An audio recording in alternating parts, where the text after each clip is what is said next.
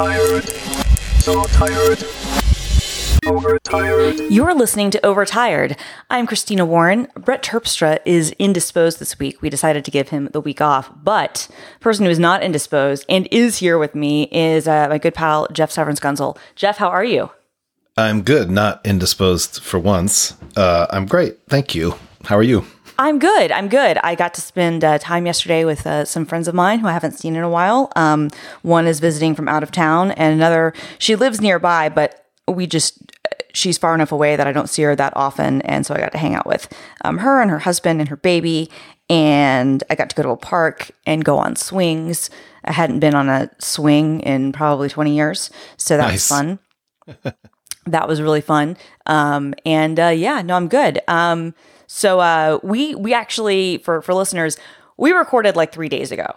So this is like, you're hearing it a week later, but we recorded like 3 days ago. So what's been going on with you over the last little bit, Jeff? How's the COVID recovery and everything, the back to life after the road trip and everything going?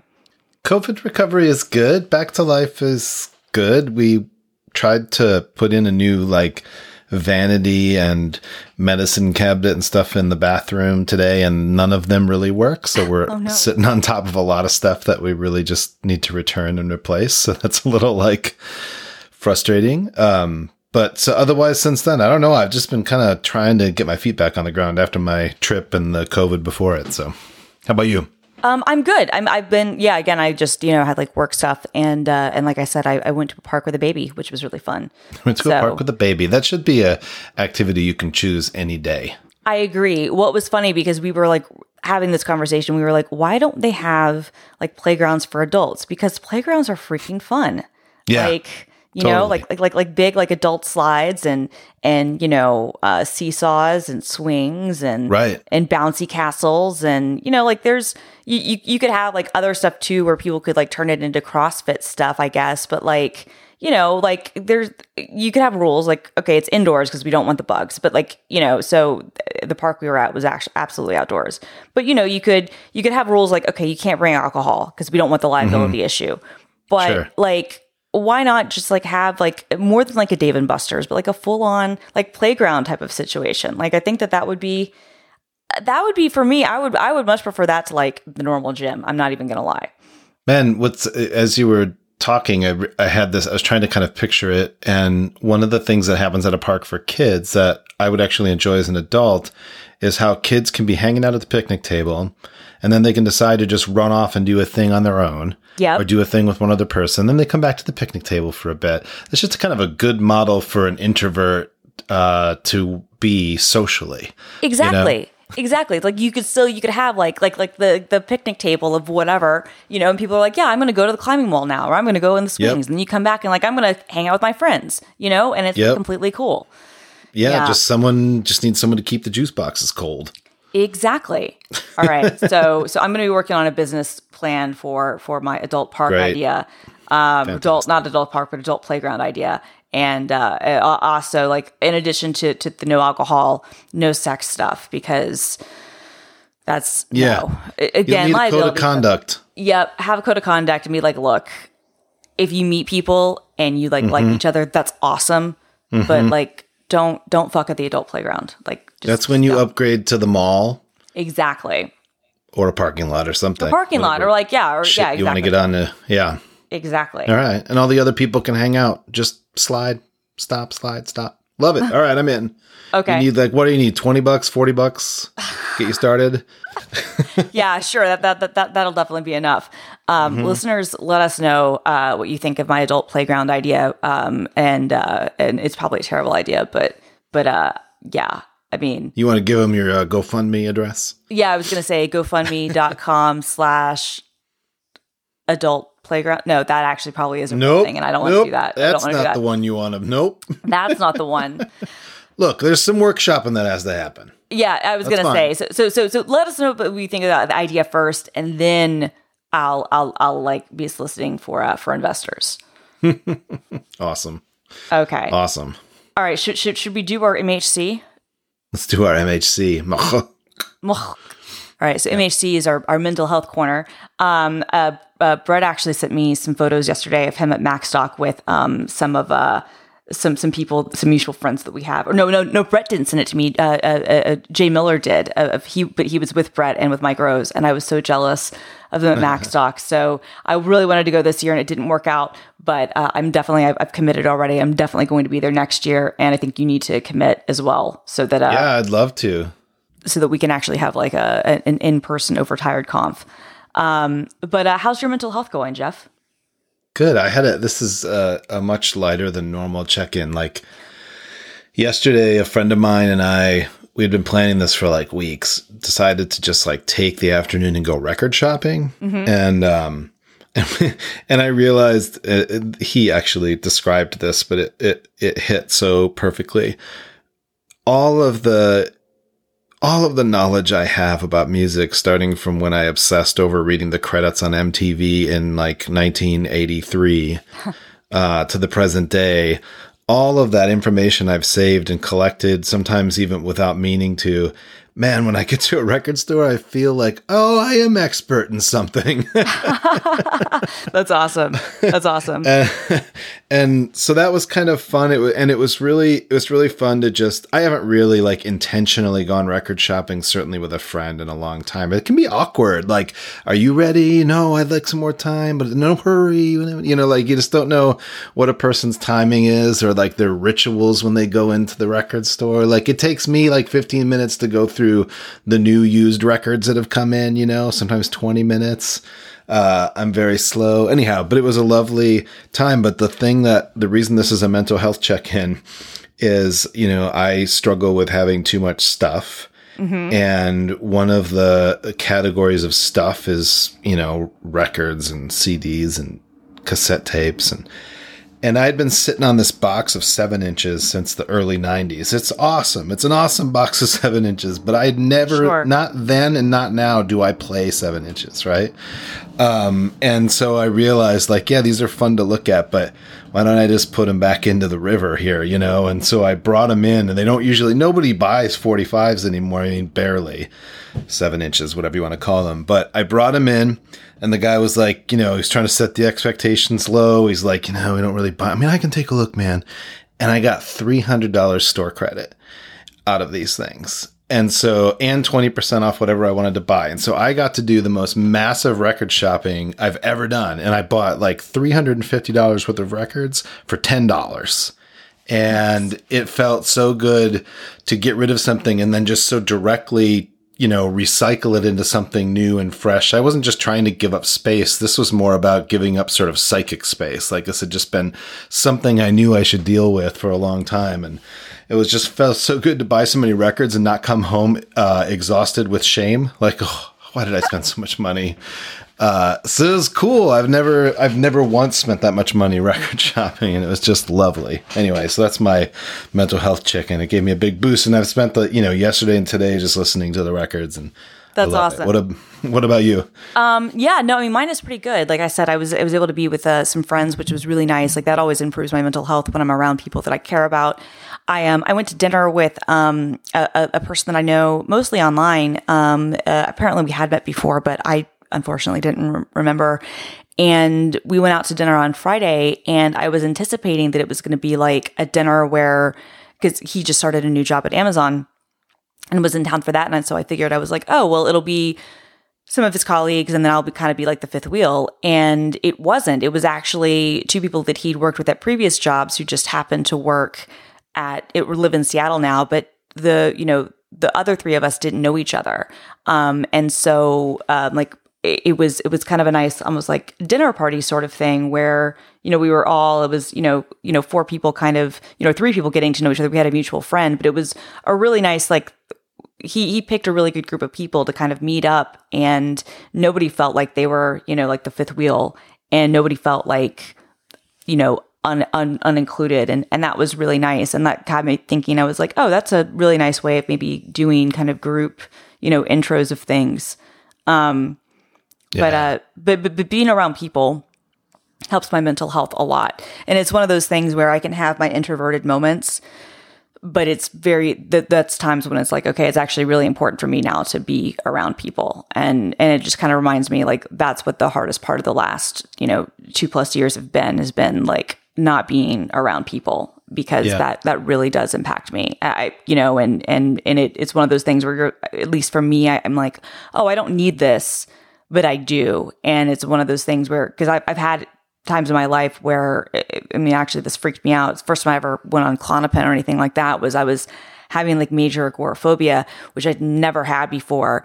And, you almost had to do kind of like exposure therapy to kind of like get past it and whatnot. But it was almost like, okay, I really do need to be around people. Even though I'm perfectly happy by myself sometimes, like it's really important for me to be around people. And so it's been nice, the last few days, being around people who are either new or that I haven't seen in a while. And like that does a lot for my mental health. It's amazing because you're describing such a simple thing, but it's so incredible that we've just been through a long period of time where it was completely impossible. Totally. I just continue to be astonished by that. No, I know. And I think that is one of those things that we had to do it. And it's going to have so many long lasting repercussions for so many people, for kids, especially, for young adults, but even for adults, right? I think even for people who feel like, well, we're stronger and we've gone through this stuff. It's like, no, like our lives have had like real disruption and there are real long-term consequences to that. Yeah. And it's really nice when you're reconnected with people again, but there's still, kind of this fear in people's, some people have like, where like, am I going to get sick? Like, what are the risks? And I'm now at the point, and I can say this like fundamentally, for me, the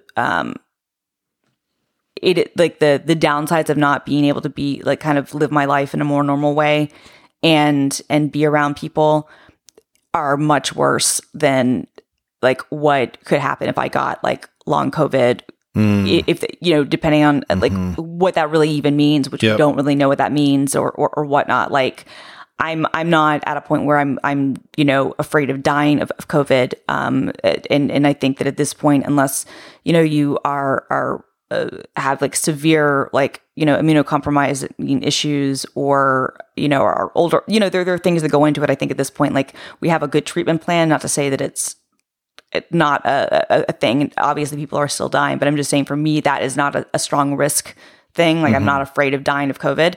And so for me, when I look at like the downsides of other stuff, like I respect people who are like, I'm not going to get on a plane. I'm not going to be around people. I'm going to be masked all the time. I get that.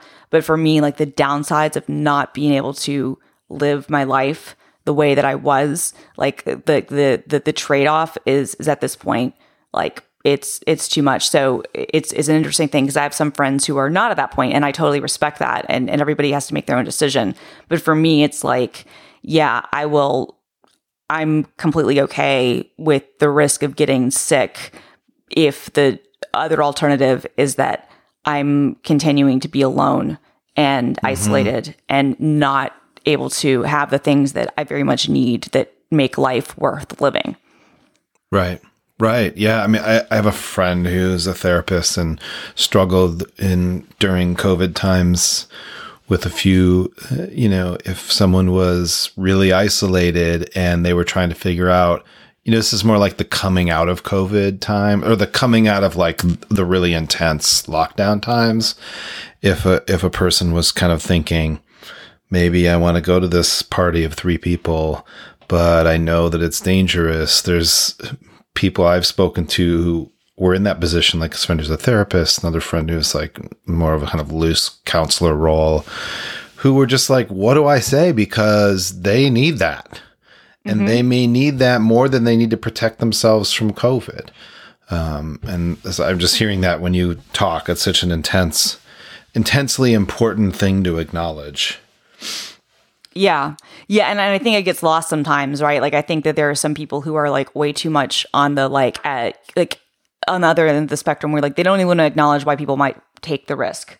And I'm like, because this isn't going away. At least this is my perspective. And again, I'm not expecting everybody to agree with me on this, but this is not going to go away. This is not going to change. there are things that we can do, like when things are bad, to mask up and to like, take more precautions. But this is not going away. And so if I have to like learn to live in this world, then I need to like learn to live with it. And I cannot be isolated anymore. Yeah. I can't. Like, if other people are cool with it, fine. But like, I can't. So, and it's not that I don't care about other people and that I, like that I'm like, like wanting people to die. It's nothing to do with that. It's just like, we all are going to have to find a way to move forward in life.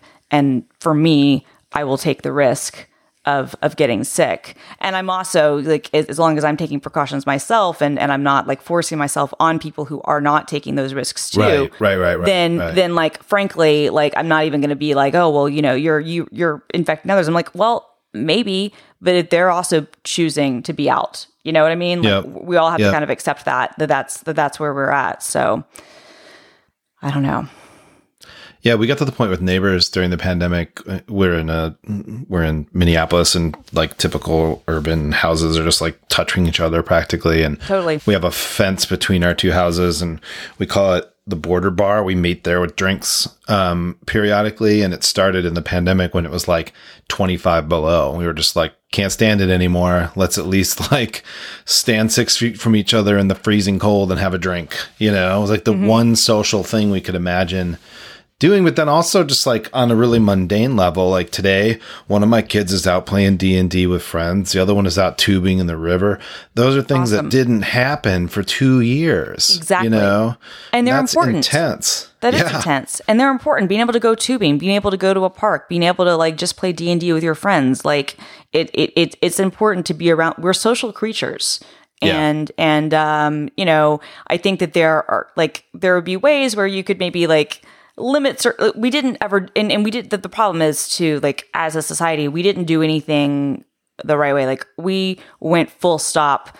There's no interaction, right? There was, it was like a full stop of like, everything is open to everything is closed. And then it was like, everything is open again, like some people were doing soft openings, but there was no kind of like in between stuff. So it was one of those kind of like, it was like a switch. It was like on or off. And we had to adjust to those things. Yeah. And I do think now I think the way that it all went down, and the way that we came out of it and the way we are now as a conflicted culture in America of many different cultures, like the next thing that happens, like coronavirus, there's never going to be a lockdown again. No. I've told people before, like I already live I'm already quarantine adjacent dispositionally. And so like for me, the lockdown was like, oh, I love this. I don't have to make too many choices socially. It's like a huge help for me. But it's just never going to happen again. It's going to be fought intensely from the moment it's even like hinted at. Yeah. That's something I try not to spend too much time thinking about because nothing's happened yet. Right. But I can't help but think, oh, it's going to be a not nice time.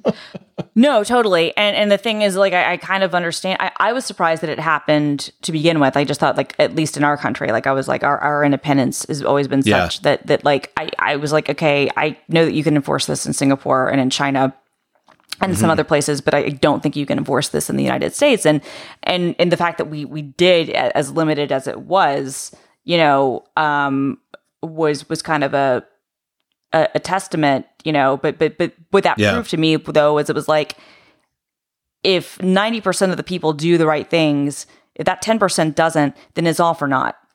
Yeah. Like right. I became frustrated because I was like, I still ended up getting sick. Even though I did all the right things, even though I didn't I wasn't acting in a way that was in any way like going against guidelines, right? Like I did all the right things. So what was this all for? You know what I mean? Like my parents' friends still died. Like we still had people who weren't able to be at their loved ones' funerals. Right. We still had like these situations. Like we did all the right things and it didn't matter. So like there's a big part of me, as unhelpful as this might be and as selfish as this might be, and I'm fine with accepting that. I'm just kind of like, yeah, we did all the right things and it didn't fucking matter. So no, I'm not going to go through that again. I'm not. Like, yeah, it sounds like it's almost like a desperate feeling. Like, fuck no. Absolutely. Get away. Absolutely. Well, absolutely. Because it's one of those things like, okay, we did all the right things and it didn't matter. So what's the point, which is terrible, but I think that I'm not alone in that. And I don't think it's I don't think it's a left right thing. I think that it's just as you said, it's a desperation thing where people are just like, no, we gave up a lot, and the consequences and the outcomes were still really terrible. Would they have been worse? Probably. But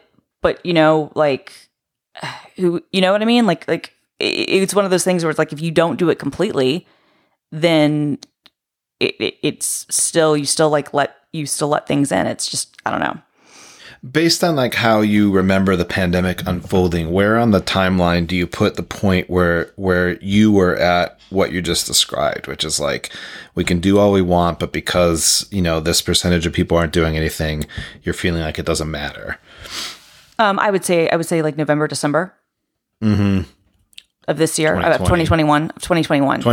Oh yeah, got it. So like you got, thing starts in March of 2020. Yeah. And then you're saying like all the way up until about November, December 2021, like you personally just like, okay, I get it, but you were slowly, that was eroding and really eroding in December. Yeah. Yeah, basically. I get that. Because at that point, we were trying, we had vaccinations, and we had people who were then choosing not to get vaccinated. And you had, sickness still coming, and you had all these variants, and you had all this other stuff. And at this point, I was just kind of like, okay, so we didn't fix anything. We did all this, and it didn't solve anything, and it didn't stop anything. And there are still variants that are happening. And now you have people who are refusing to get vaccinated and are refusing to celebrate these good things that have happened. So and we don't have enough vaccines for certain parts of the world, and we still have, these conflicting kind of strategies and this and that. So like, what was this for? I would say that I was all up for it until like November, December. And then I was just kind of like, all right, I will obviously respect whatever the guidelines are, and I will respect whatever personal policies any individual that I'm friends with or am around wants to follow. But for me personally, I'm done pretending like I can continue to have my life in stasis, because the consequences and the risks don't match anymore. Like my personal risk assessment is now at the point where I'm like, I can't. Like for my own mental health, and also just for what I would look at as the way I was looking at things, like logically, not to say that my view is accurate for everyone else's. It was just kind of like, this is no longer logical. This is now at the point where it is, like taking all these precautions and doing all this stuff isn't actually stopping anything. And then it would also get to the point where, like in Seattle, we would have certain things where you would have to show your vaccination certificate to eat at a restaurant, which is fine. But they would be like, okay, you have to wear a mask until you get to the table. Then you can take your mask off. And then everybody's got their masks off for the next 2 hours as they talk loudly and laugh. And and that was acceptable. Like it wasn't even a thing. Like they would say, oh, put your mask on when you're not eating or drinking. That wasn't it. It was like, you have to wear the mask while you walk from the hostess stand to the table, and then it can come off. And so I'm sorry, but that's performative and stupid. Like, either the mask works or it doesn't, and in many cases the cloth masks don't work. So like, you've already seen that I'm vaccinated, so what's the point, right? Right. And like two things at that period that were happening. One, we were starting to realize, this cloth mask thing, we're not going to continue that. Everyone gets an N95 or whatever. Right. But also around that November, December 21 time, that's when I remember realizing, when I was in businesses in Minneapolis and half the people were masked, the people who masked were almost definitely the people who were vaccinated. Right? Because those were the people that were willing to be like, yeah, no, I'll do this. Exactly. I'll do this both because it's needed and it's symbolic. Right. Right. And that was, I remember at that moment just being like, oh my God, this is crazy. Exactly. And I guess for me, as like, I kind of lost the symbolism aspect. I was like, look, I'll do whatever the guidelines tell me to do. And I'll do whatever people I'm around want to do to be comfortable. And I'm okay with that. But I'm not going to do this just for symbolism's sake. And also, it's absolutely stupid to be like, it's okay in this 5-foot area, like you are required to have a mask, but in this 5-foot area, you don't. Like, Yeah, it's dizzying. It's stupid. It's absolutely stupid. At that point, it just becomes like bureaucracy. And so that to me was that those are many things that broke me over the pandemic. But we've been talking too much about this. I apologize. That's fine. You have a big list of questions, a topic list. You said you have some questions for me. Yep. So I would love to hear your questions. They're just questions that I've meant to ask you from the first time I was on the podcast. So one is, back in the day, you had you were writing a blog for USA Today, coaching American Idol participants. And I want to hear how that came about and anything that is of note about that experience. It's true, right? No, that's 100% true. That was my first professional writing experience. I was in college. And you were in college. How old I was in college. I was like 22, 23. Okay. How did you get it? I was a blog commenter. Nice. On the blog? On the blog. So the then music editor at USA Today, he had his music blog and he had an American Idol blog. And I used to watch American Idol with my parents, actually. Like, it was like kind of our show. We always enjoyed watching it. And, you know, this was back when it was the number one show on television. Yeah. This is back when it was like, you know, its peak.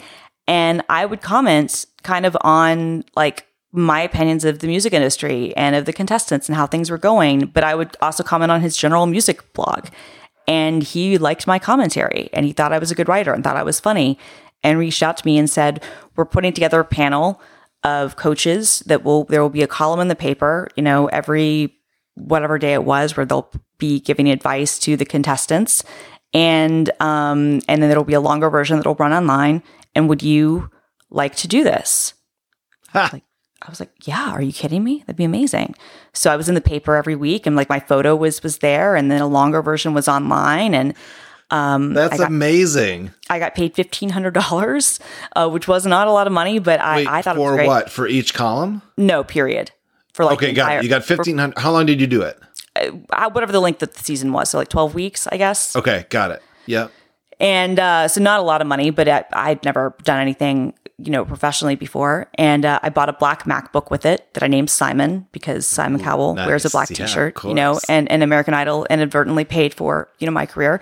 And it was amazing. What was so great about it is that gave me the confidence then to apply to blogging jobs, which then led to my professional career because that gave me the confidence to say, oh, well, if I was good enough to write here, you know, about something that I am not qualified really to comment on the same way that, you know, because it was some actual industry professionals and then me, who was just like the fan.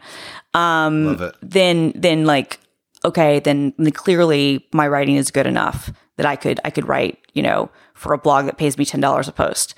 And which then, you know, led to a much more lucrative career.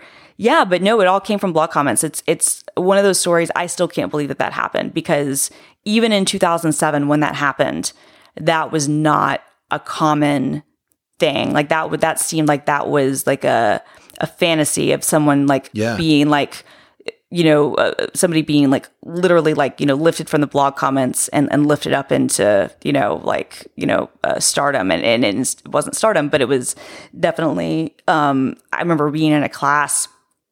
I was taking this journalism class and the teacher was terrible and she sucked and she hated me. And she, because I would ask questions about like, well, what about blogging? What about, you know, digital media, new media, as they were calling it then. And she was really dismissive of it. She was really dismissive of it. And so I was then immediately dismissive of her because I was like, whatever. And I wasn't going to tell her, well, you know, I got a job writing because I'm a blog commenter. I like didn't say that.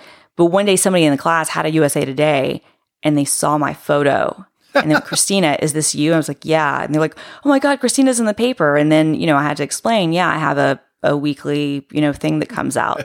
And the teacher, she was mad. She was like, how did you get this? And I was like, yeah, I commented on the music editor's blogs and he liked me. And she was like, well, you know, she basically was like, don't expect this to turn into anything. Oh my God. Sounds like a bad high school teacher. It really does, right? And you're never going to amount to anything. Completely. You know, it was just so completely foreign to her. And I was just kind of like, and I didn't argue. I wasn't going to say anything because in my mind, I was already like, lady, if I want this as a career, and I thought that I kind of did at that point, I was like, I'm going to be successful. Like, yeah. You know, like, fuck you. You know what I mean? Yeah. But right. it was like, even then though, it was unbelievable that it happened. So yeah, that's amazing. Yeah. Were you commenting on lots of different blogs, or was it mostly that one? It was. I mean, I commented both of his music blogs. I would comment on other blogs too, though. Like I had, I would comment on sites that I like to read. Like I was a Gawker commenter back when you had to audition to be in the Gawker comments. Oh, that's right. What did that actually? What was that about? How did you have to do that? Oh, they would just basically choose if that you were funny enough, and in that regard, or smart enough. And in that regard, I was smarter. I knew that I was like, I might not be witty enough for Gawker. This is like 2004, maybe, right? So this was a couple years before the Idol thing happened. But I was like, I might not be good enough to stand toe to toe with the best Gawker commenters, because at the time, like at that era, the comments on Gawker were almost as good as the site itself. And like that was the like media and kind of, like a New York kind of gossip and culture. And right. like that was like the blog, right? But Wonkette, which they owned then, had a much more liberal policy in terms of approving commenters. So I got approved to be a Wonkette commenter, which then in turn made me a Gawker commenter. And who was editing Wonkette at that time? Anna Marie Cox. It was Anna Marie Cox. Was it always Anna Marie Cox? No, she was the original. Then I think she got hired away by Time or someone, and then other people took over. And then eventually, like, Nick Denton sold Wonkette to someone else. And then I think Wonkette still exists, but I think they like are independent now. But yeah, so when it was the Anna Marie Cox era, I was I basically like did an in run around the system, and I was like, okay, if I'm approved as a Wonkette commenter, then I can comment on Gawker. And then that, like, I'm sure I also commented on Engadget and Gizmodo and things like that, but like Gawker was like the apex because, they like, you had to audition. Like they would even do this thing back then, such a different time in internet things, because this before like the spam took over the comments and everything, like where they would like have like comments of the week, but they would also have this thing where they would basically like put things up for a vote, be like, should we ban this commenter or not? And like the people like would kind of comment like based on like bad comments of the week. Like it was brutal, but it was funny, and it was such a completely different time than now. It's so funny to think back about. One of the saddest things that happened when they did the Gawker archive, when Gawker went bankrupt, and then Univision for legal reasons couldn't keep the site. The archive team did archive it, but honestly, also most of that work happened behind the scenes from the engineers who worked at Gawker Media Group, who like went through the process of archiving the old site. But when they did that, the comments for most of the blogs were not archived because of the JavaScript and other stuff. They just didn't have time, and so the comments, which were in many cases so much a part of the whole thing, don't exist. There are some things, like if you go far, far, far back on the Wayback Machine, you might see some things, but just because of how JavaScript for commenting server-side stuff would work, because it was usually, like Kenja was its own platform, but, the way that it would usually maybe be stored on another server or whatnot, like it's not, they don't come up. So it's one of those things where, there's this amazing part of history that is just sort of gone. And it's sad. Yeah. Right. Man, I don't think I've thought enough about the loss of comments when you also, selfishly, so much work I've done has been lost because of media organizations. Going under, or just doing a redesign and a relaunch and not thinking through the most basic things about what would happen to the archives. Same. But I admit that I hadn't thought about the fact that you've also lost all those comments. Which is a big deal. It is a big deal, because that was a huge part of how communication happened, like pre-Twitter and Facebook and those types of things. Like your back and forth, like, were your comment sections. And a lot of people built relationships and friendships and things there. And in the comment sections, like you would on Twitter in the early days of Twitter. 100%. No, exactly. Right. I mean, and I think that's one of the reasons why most organizations have gotten rid of comments, is they're like, oh, people will just use Facebook or Twitter, or, Instagram or whatever. And also because moderating them becomes difficult, not just for spam, but, as things got bigger and bigger, like you would have more polarizing things. But like, yeah, like I owe my blog career to being a blog commenter. And I definitely was always somebody who would post in comments. Like I was writing letters to the editor when I was like 9 years old, though, right? Oh, like, were you? Yeah. About what? About what? Oh, so I'll never forget this because I got a letter back. They were sort of appreciative, but they weren't really. So there was an article in Glamour magazine about Depo-Provera being given to rapists to basically kind of like, prevent them, like what they thought, like, that this will be a way to like lower their sex drive or whatever, and like, have like some sort of recidivism. But the way that the story was written, from as I recall it, and this is many, many, many years ago, was in many ways kind of like overly kind to the rapist, and was like overly sympathetic. And I was, as a 9-year-old, it was my mom's Glamour magazine. No, it wasn't Glamour. It was Redbook. No, it was Redbook, I think. It was Redbook or Glamour? It was one or the other, but it was my mom's regardless. And I remember reading this and being just very bothered. And I wrote a letter to the editor, basically like expressing my, it was handwritten, and like I signed it, my name, my age, and it wasn't published, but most of the other published letters were of my same opinion.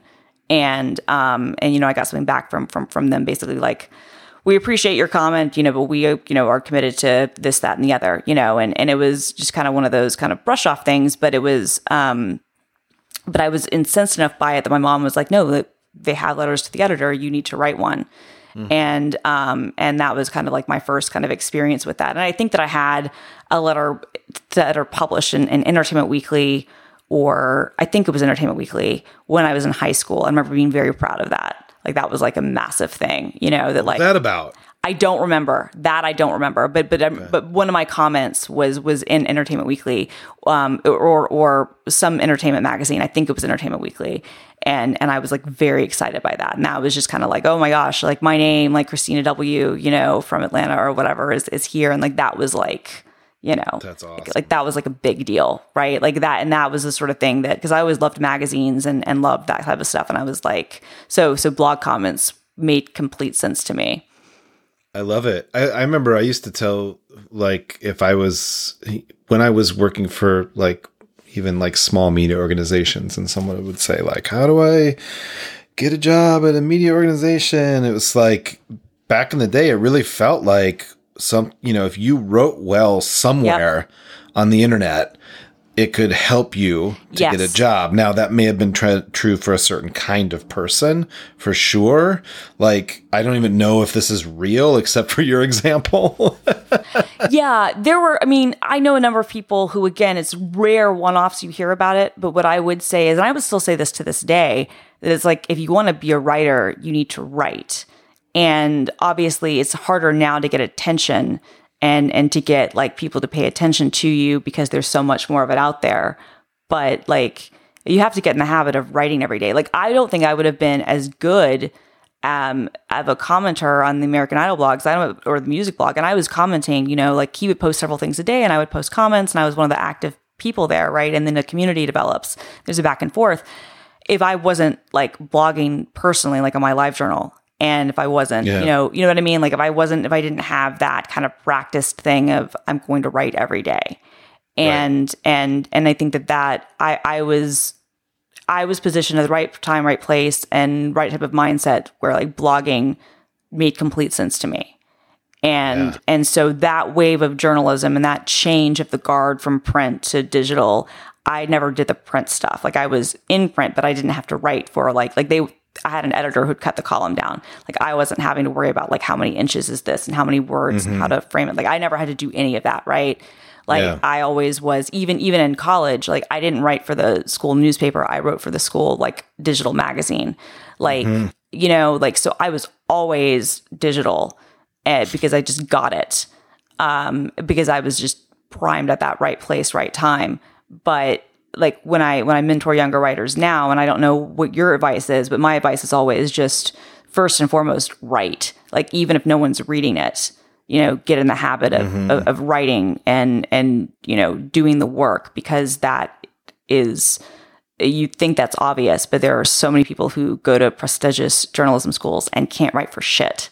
Right. And spend hundreds of thousands of dollars on these things and can't write for shit, and don't do it, and don't have a voice, and don't have like a way of writing. And that I think like you only get better at it by doing it. Yeah, I'm really bad at giving advice about writing. I do, but the one thing that I tend to say is just, wherever you write, if you want to be a writer, anything you've written is an editorial product. Yes. Like, and if anyone trying to hire you is like, savvy at all, they'll wind up looking at that stuff. And so like, it doesn't mean like censor yourself. It certainly doesn't mean like, if you think you want to, work in public radio, write like a public radio script writer. Like, don't do that. No. Like, write your heart, like write who you are, and realize that. I just had to tell this to my son my son's really good with language. He's a teenager. And he joined Reddit a couple years ago. Mm-hmm. And I was like, look, like he already knew what he was getting into. Like he had been, following different subreddits for a long time. So he knew how people can be.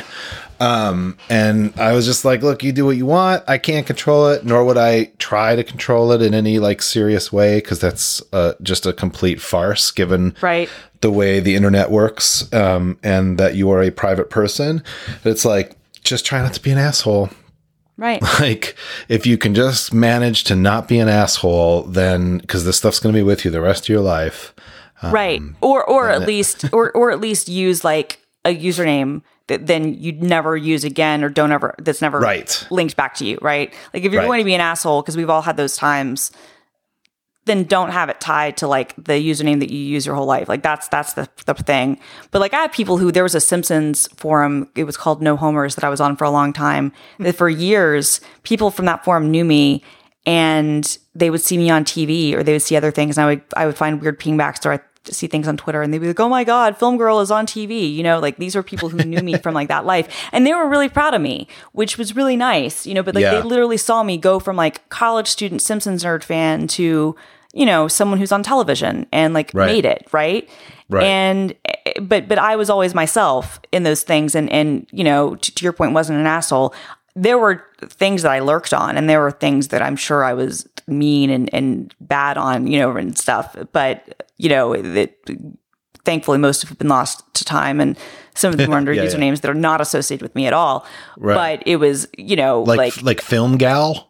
I mean, would be completely different, right? Like I was always like, my OPSEC, as they say, was always fairly good, to your point, because even back then I was like smart enough to have an instinct that like this stuff might come back, Yeah.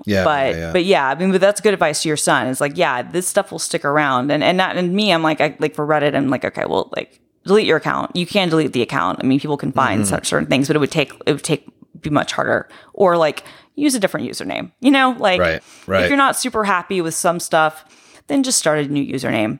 Yeah, you're going to be starting over. That's good advice. But it's okay, because especially when you're like in high school and stuff, right? Like, I also think, and it's weird because as a culture, we go back and forth on this, where when I started working like more professionally, like I remember like even the USA Today stuff, I was like, and this was early, like Facebook was still college only. So I didn't have to really do a lot of the stuff where I had to like private all my things. But like when I got my job at blogging, like, yeah, I had to kind of lock down some of my college stuff. And I was like, okay, and I actually learned this the hard way, where I had uploaded something to Flickr for a test for a post for Download Squad, and RIP, and people found all my photos because they just looked at like whatever the URL in the screenshot was. Yeah. And that kind of I was like, oh, and this was like 2007. And I was like, oh, okay, I have to be way more careful. And if I'm now in any way public, then people on the internet can draw these conclusions. And I was not famous. I wasn't a public figure of any stretch of the imagination, and didn't have any sort of following at all.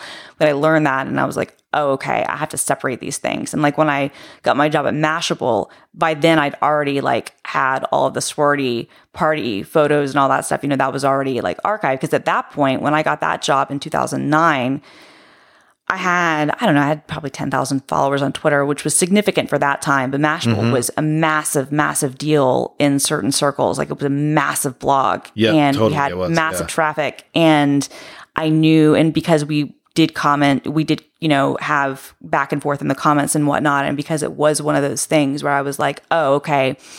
So my personal life online is now no longer really going to be a thing the same way. And so at like a young age, I had to sort of realize, and I'm glad I had this lesson, because I then would write posts. I would have to write posts about people who would get canceled where they would find bad tweets or they'd find, stuff that they did in that. And like, I'm not a fan of that. Like, I'm not a fan of like taking people's like stuff they do on their personal, not public, Facebook. And they're like, oh, this teacher said this and we're going to fire them. Like, I think that's fucked. Like, even if I don't agree with what the person said, I'm not a fan of that.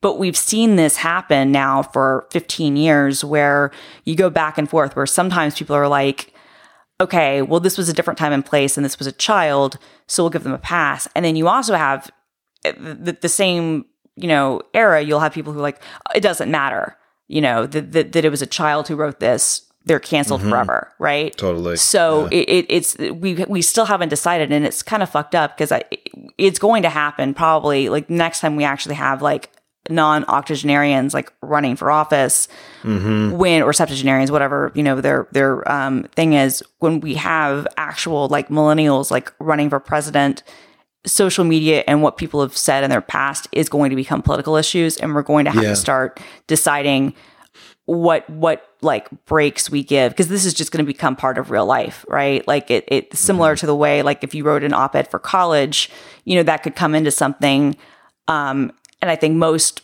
people would dismiss some of it. It wouldn't necessarily be like a career-ending move, but it is going to be a thing where a tweet you sent when you were 14 years old is going to be used in someone's political campaign against you. And it's which is unfortunate to me, but that's just kind of like this weird place where we are. And so I feel lucky. It occurs to me, there's this thing that's really probably ending with the boomers as politicians, but like there are these politicians who have known from a young age they were going to be trying to get some sort of office, right? Right. And because of that, the paper trail is like nothing, right? Like it's like meticulously trimmed along the way.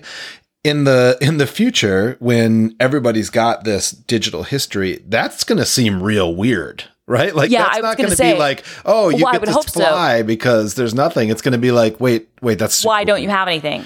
Right. Right. Well, and I wonder about that. And I hope that happens. But like, I'll say this, I didn't ever have any, like, I really didn't ever think I was going to have political aspirations. But when I was 16 or 17, I was part of some independent film that I didn't get paid any money on. And we wound up doing kind of that film. We didn't really have any funding for. And so we then tried to shoot kind of a mockumentary thing. This is back when mockumentaries were a big deal. This was like 2000.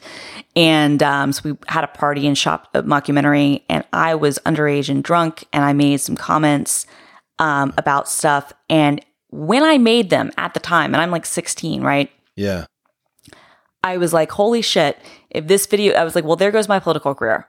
Like I was drunk and underage and all that stuff. And I was still like, holy shit, well, just blew my political career if that ever comes out. And I don't think that video ever will come out. Like I'm sure that it's long gone. It's never been on the internet or anything. But like I don't know what this says about me, that I had like an awareness at that young of an age about that stuff. But now you're right. Like if you don't have those things, although a lot of kids do lock down their social media profiles and they're private, but screen caps and things exist. It is going to be weird though to be like, I at least I hope, where people are going to be like, yeah, I was an idiot online. Like I hope that's what happens. Like I hope that's the we can as a society that we just assume. Yeah, outside of stuff that is obviously harmful or threatening, or right. That's what I'm saying, right? Like being a shitlord online. I don't think when you're a teenager or even like in early college, I don't think that should preclude you 20 years later from being a different person. Because if the worst things that I've ever said on the internet, people wanted to hold me accountable for today, that I said when I was, in college, I'm sorry. I think that's fucked. I think that's stupid, right? And I'm not going to hold anybody else to those standards either. Especially if every other indication they've made in their life shows that they're different, right? I'm not going to assume that the edgelord shit that you did or the impolite stuff or the stuff that was funny and was allowed then that is no longer acceptable by today's standards is going to invalidate somebody's ability to, have a professional job, right? Like, yeah. I think that I hope that we can get to that point as a culture where we can all just kind of acknowledge, yeah, we're all, we've all been that asshole kid online. That's part of growing up on the internet. And I don't know but I don't know if that's going to be the case or not. Yeah, that's interesting. I watch it curiously as someone who was past that point in my life when the internet and being a participant in the internet became a thing. I think I was pretty set in a way of communicating in the world by the time that happened. So it was mercifully. No, exactly. That's what I'm saying. So that's why I think like your sons, like their generation especially is really going to deal with this. But I really do think it'll be like when we have millennials running for president, it is going to become like a thing because that's when you're, again, like my online history, like if you really wanted to be real with it, like goes back to me literally being in middle school. So, and I'm an older millennial. So, for anybody who's after me, then it's even younger. Right. So it becomes one of those things where I don't know. I hope that we can be sane about it. You have some other questions. We've only got we don't have much more time left, but what do you want to talk about? Do you want to talk about actually, if we wanted to, if we wanted to go into Graptitude, I could make my part an extended Graptitude because I wanted to bring up the Playdate one more time. Yeah, of course. Absolutely. Let's talk about it. Should I do that for a few minutes and then you can pick something if you wish? Absolutely. So to describe Playdate again, it's created by the company Panic, who Panic did so much, but what do they do now? What are their main things? Is it the they have Nova, the text editor. Nova, the text editor. What am I thinking? Sorry. Transmit, the FTP client. I love Transmit. They publish games, like they published Untitled Goose Game. Oh, they did Untitled Goose Game. Yeah, so they didn't develop it, but they're the publisher. Got it. And the Playdate, and they're but their history of being like some of like the greatest Mac apps of all time, I think. Right. Where did you first encounter Panic? Audion, which was like their Winamp for Mac. This was like a Mac app in like the early. It was like an MP3 player, like in the late 90s, early 2000s. Yeah. And that was great. And then like, I don't know, like when I became like a big like Mac app person, like they made some of the best ones. Like they made an app called Candy Bar that would let you like change the icons and like the themes of your Mac, which was awesome. And they had, I remember when Coda came out, which was like, their Coda, which was amazing, which had like, CSS editor and an FTP client and like a text editor all in one. So you could like edit, do all of your web projects. It was great. I don't know. I've always been a really, really big Panic fan. Yeah, I came on board with Coda. And I mean, so given all of that kind of rich history, especially rich, very literally aesthetically colorful history, right? Right. The fact that they're behind this very simple, this very elegant handheld gaming console that happens to have a crank on it, which is this thing called the Playdate, which Christina, I know you have. I do. And which I covet and dream about. It's a Playdate. The Playdate is something that you can kind of design for yourself, which is super cool. If you got the Playdate today, there are already a bunch of kind of games people have made for it. So you can just like dive right in, but then they've made this environment that actually makes it a lot easier for me because I want a Playdate, but they're not going to be available till 2023, right? And so what they have online is the Playdate SDK, which has a simulator for the Playdate, which is super cool and beautifully done.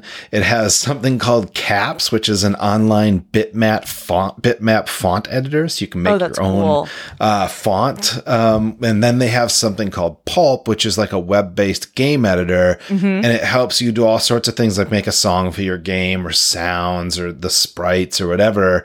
And like, as someone who has seen a lot of sort of, hey, design your own game and this web interface stuff through my kids, I found this to be just like lovely and something I absolutely wanted to engage in. And you have this like very visual editing system, but they also have their own scripting language called Pulp Script. So basically Panic's created this like physical object for which you can do all of these wonderful things, but you can do all of those things without having the physical object, which is lucky because on this planet, we have a chip shortage. And if you wanted to get the Playdate right now, you're gonna buy it, and then you're gonna wait till sometime in 2023. And so my gratitude is actually for their SDK environment and how much thought they put into creating these interfaces so you can do some of these really simple looking things like create your own bitmap font. I can't say that's hard to say. It's like rural juror. Bitmap font. Yeah. So anyway, Panic, amazing. And I just wanted to say, Christina, we've talked about this once briefly before, but I would love to hear your endorsement for the thing. Yeah, no, I think it's a great little device, right? So it's unfortunate that you have to wait as long as you did. Like, I was able to be part of the first batch of people who got it. Like, I was within, I guess, like the first 8,000 orders or something. And so I got mine probably a month and a half after they started shipping, even though I was in the first batch of stuff. But I was able to get mine. I guess I got it back like in May, and I love it. Like, it's adorable. It's whimsical. So it's one of these things, like, it is not going to be your full-time game machine. Like, it's a nice little kind of, toy, right? And it's designed, I think, for people like me who have enough disposable income and have like nostalgia and also like the idea of both playing indie games, but also maybe building their own. And I think that was the thing that for me, like, they have this concept of season. So when you buy it, you'll get 2 new games every week for 6 weeks, and then so you wind up with like 12 games, and they're fun. But there's also additional games you can either buy or get for free from itch.io or GitHub, and the people have created for it. And then you can build your own. You can sideload things. It's super easy to do, and people are even building things like Game Boy emulators and other stuff, which is really fun.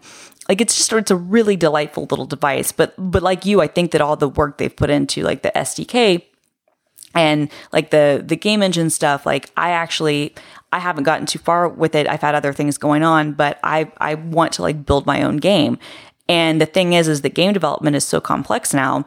There's no way that I could even think about trying to do that on any other platform, to be totally honest, right? Like just both with my artistic skills and also just how much would go into like the programming and whatnot. And so the fact that I can come up with some ideas of like maybe creating my own like little small game, I think is that even just as an exercise, like even if nobody else ever played it, I think is really fun. And I appreciate that so much about Panic and about like what this device is, that it's, I think that it's not designed to be something that millions and millions of people own. Like, this is for a specific audience, but I think it's a really fun device, and I'm really, really pleased with it, and it's incredibly well made. And I'm, very, very proud of them, because I know I first used it at XOXO, like a prototype, in 2019. And, I've been waiting for this thing for years. And so I was really excited that I was able to get mine, and it's really fun.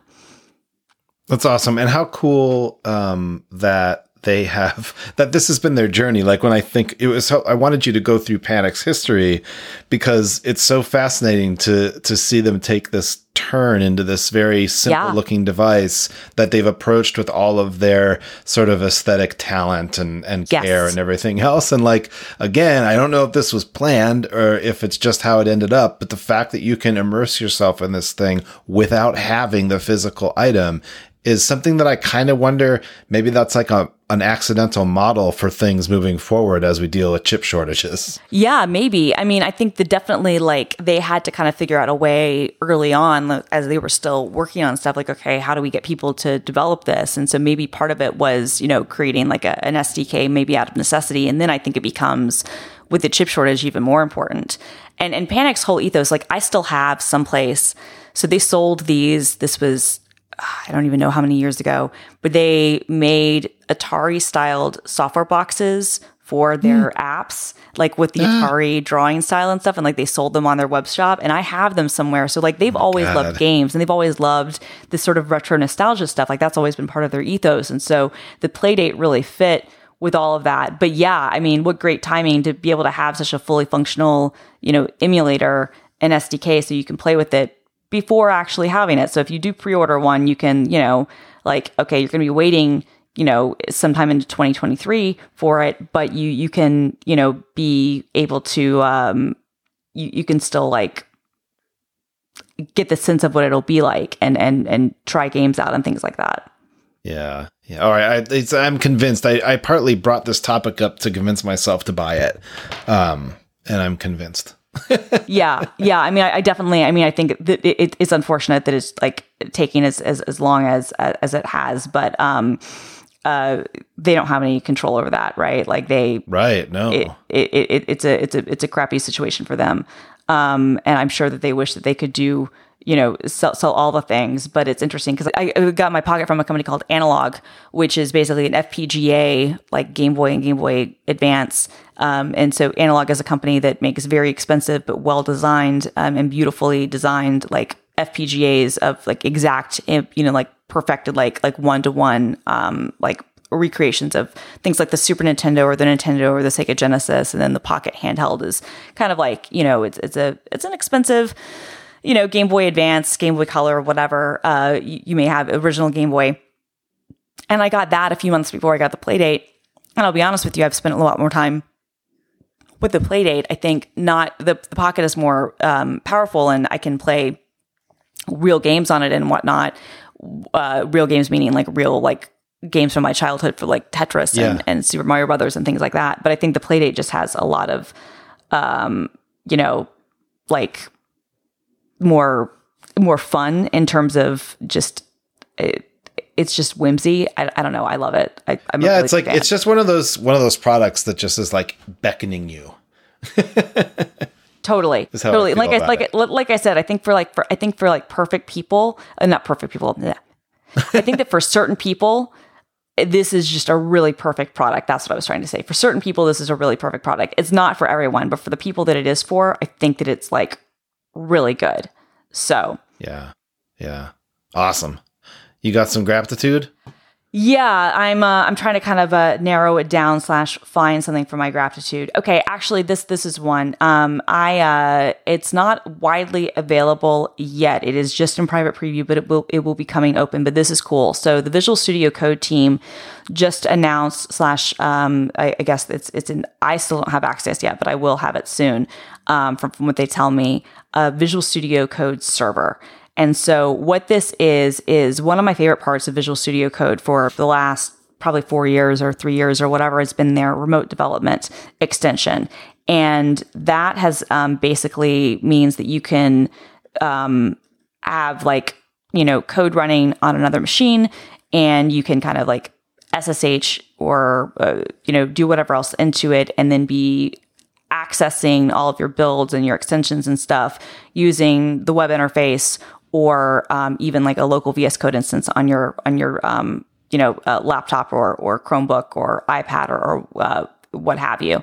And so it's been a really, really great way to, like, for Windows, for instance. This was, I think, kind of its original kind of conception was the idea would be like, okay, if I'm using the Windows subsystem for Linux, I want all my Linux tools and userland stuff. And so I can have all of, like my versions of OpenSSL, and I can have like my GNU tool chain, and I can have all of my versions of Python or Node or whatever I want, without having to, deal with the complexities of having that running under Windows. I can have all that running in my, fully, baked like Linux environment, but I'm able to access that transparently using Visual Studio Code for Windows. So I'm using the native interface that I know and love, but all the tooling and everything is actually executing on the Linux side.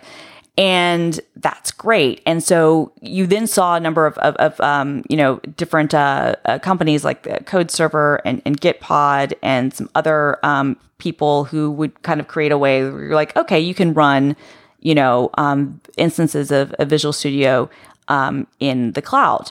And again, like, okay, I've got a VPS server somewhere that I'm paying $5 or $10 a month for, and that's pretty powerful. And I'm having that run all of my coding environment stuff. And then I'm just using whatever front end I want from whatever machine I happen to be on at the time, which is pretty powerful.